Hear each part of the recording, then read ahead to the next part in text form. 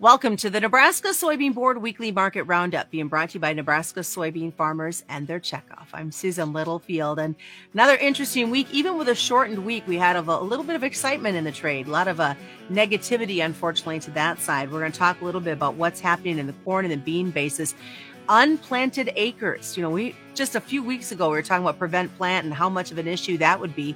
We'll look more into that. We're going to look at cattle weights, which we know took a nice drop this week. What about cow heifer slaughters? Have they backed off a little bit? We're going to find out about that and a whole lot more on today's episode. It may be small, but this little bean fuels a lot of power. It powers a food industry as a top source of protein. It's a fuel that powers diesel engines with fewer emissions. It powers a state economy and bottom lines. And it powers the rest of the world as a top Nebraska export. Yeah, it may be small, but we're finding more ways for this little bean to power Nebraska. And welcome back. As you can see on the screen, joining me is Kyle Bumstead. He is with Allendale, and Arlen Suderman with StoneX. And like I said in the intro, interesting marketing week coming off of a holiday. They wasted no time coming off of Memorial Day to see some negative trade, gentlemen. And I want to kind of start with how that affected the basis. So Kyle, I'll ask that of you first. We'll take a look at the corn basis. What is your thoughts at this point? Well, the corn basis seems to keep firming.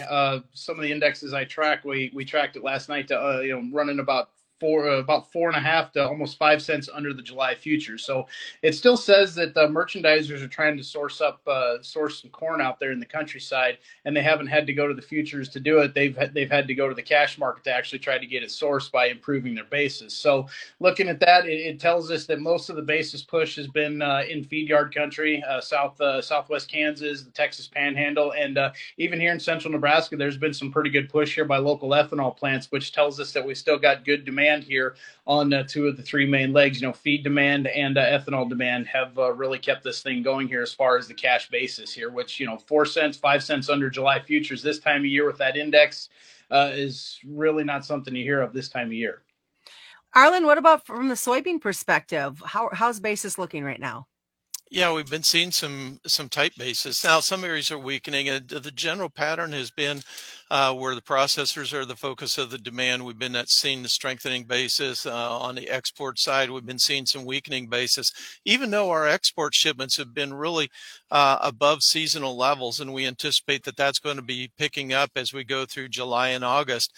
We're still seeing most of our basis strength where the processors are, as they're really struggling to try to originate beans in some areas of the Midwest. All right. Well, we know that outside market influence has had a lot of effects on the trade today and just this whole last week.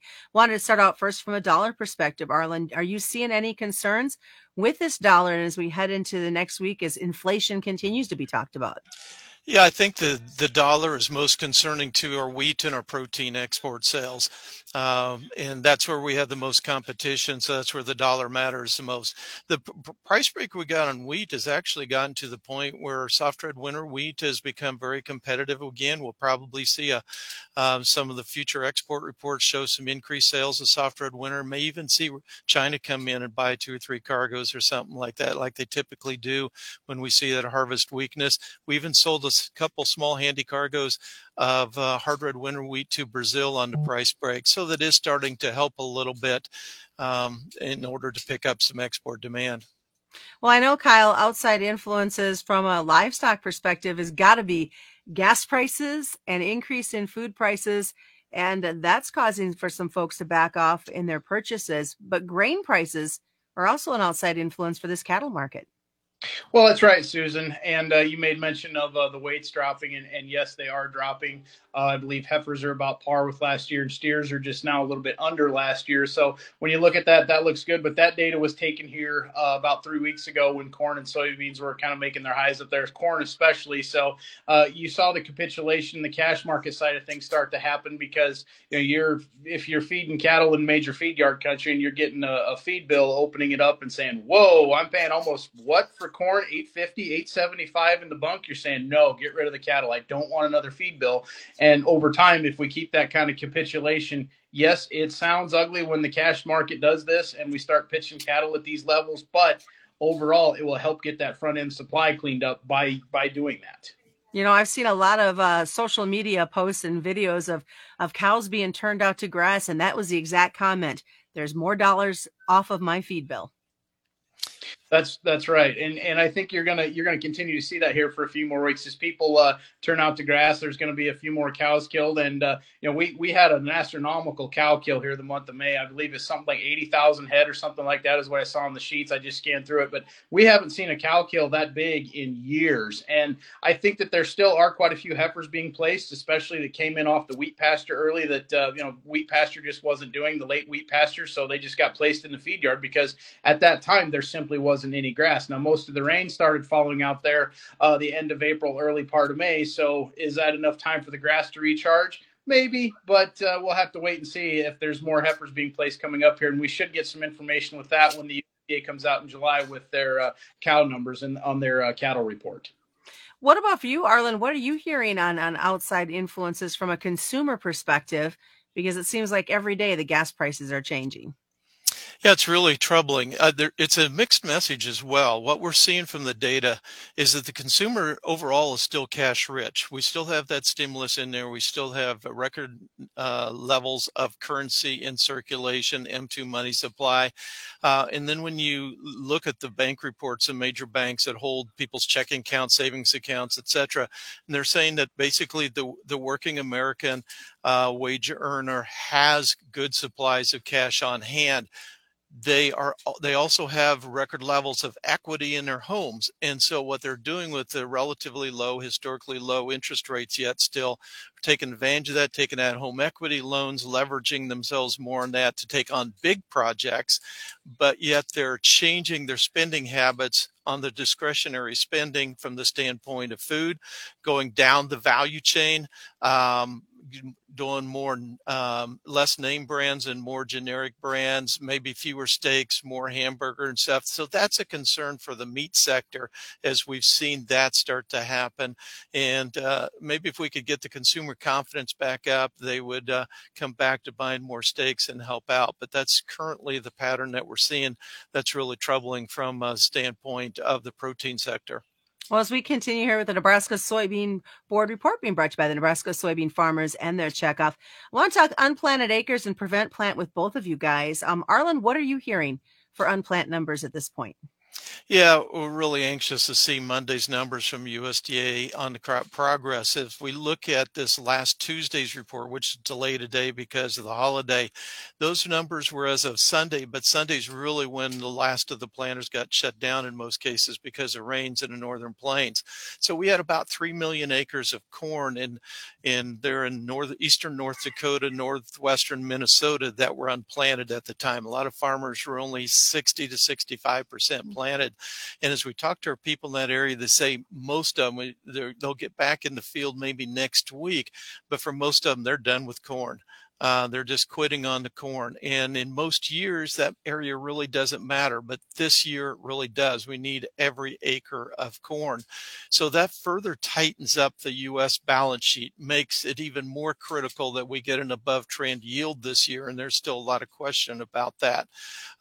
Same thing, we're looking at the possibility of losing 1.5 million to maybe 2 million acres of spring wheat as well, although many of them will still try to plant spring wheat this week yet and see if they can't get it in. But we'll probably see an increase in some soybeans if the weather allows, and even more significantly, canola in that area. So Kyle, having said that, and you're hearing what Arlen's talking about, from a livestock perspective, lack of acres, does that make you guys nervous in being able to feed these cattle? It does. And when I look out there in those far deferreds, the market's been telling us that for quite some time, that we have a tight balance sheet as far as corn and soybeans. We got to think about the hog and the chicken side of things as far as that goes. Now you look out there in the soybeans. Soybeans have been trading inverted. The November beans have been trading over the far out Julys. And some will say, well, you really can't look out that far because there's not a lot of volume out there in those far out deferreds. But it is still the commercial read on the market. We stay up front here. We're still inverted here. That Nov July spread is trading 6 cents inverted. inversion right now. Corn, same situation. We were inverted early this week. We did go to a slight carry, about a 5.25% carry here at the end of the week, which is 3.5 cents. So it's still saying that here, feed yard country, commercials, end users, ethanol plants, they still want all of your corn, all of your beans as soon as it's harvested. That's what it tells me. They're saying we're not paying you to store it. The market's not paying you to store it. So we would like to get as much as we can procured early on and get it off the combine as quick as possible. Arlen, is it true Shanghai's lockdown is done? Well, not totally done, but it's certainly opened up a lot. And so they're getting a taste of what freedom is like. Once again, there's still a lot of restrictions, regular testing, maybe multiple times a week getting tested. So a lot of restrictions in place, but at least people are able to move around once again. And we're seeing that translate into better hog margins in China, starting to improve a little bit. Not big profits, but not the losses that they were having. So we're starting to refill some of the pens with pigs, starting to increase the demand for soybeans. It's interesting that right now, new crop soybeans demand, export sales on the books to all customers are at a record high for this time of year. Over 500 million bushels already on the books for next year. That's great to know as we look at things happening. Kyle, real quick, what's the one thing from a livestock perspective we got to look for coming into next week?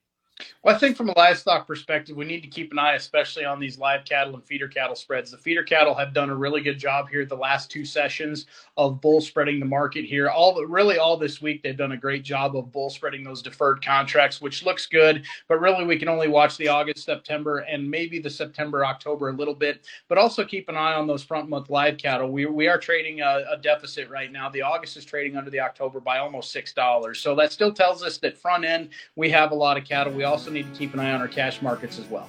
All right. Well, both of you, thanks for joining me this week and enjoy your weekend. Thank you. All right. That's been Arlen Suderman and Kyle Bumstead joining us. I want to remind folks that commodity futures and options involve a substantial risk of loss and aren't suitable for all investors. And that's been the Nebraska Soybean Board Weekly Market Roundup, being brought to you by Nebraska soybean farmers and your checkout.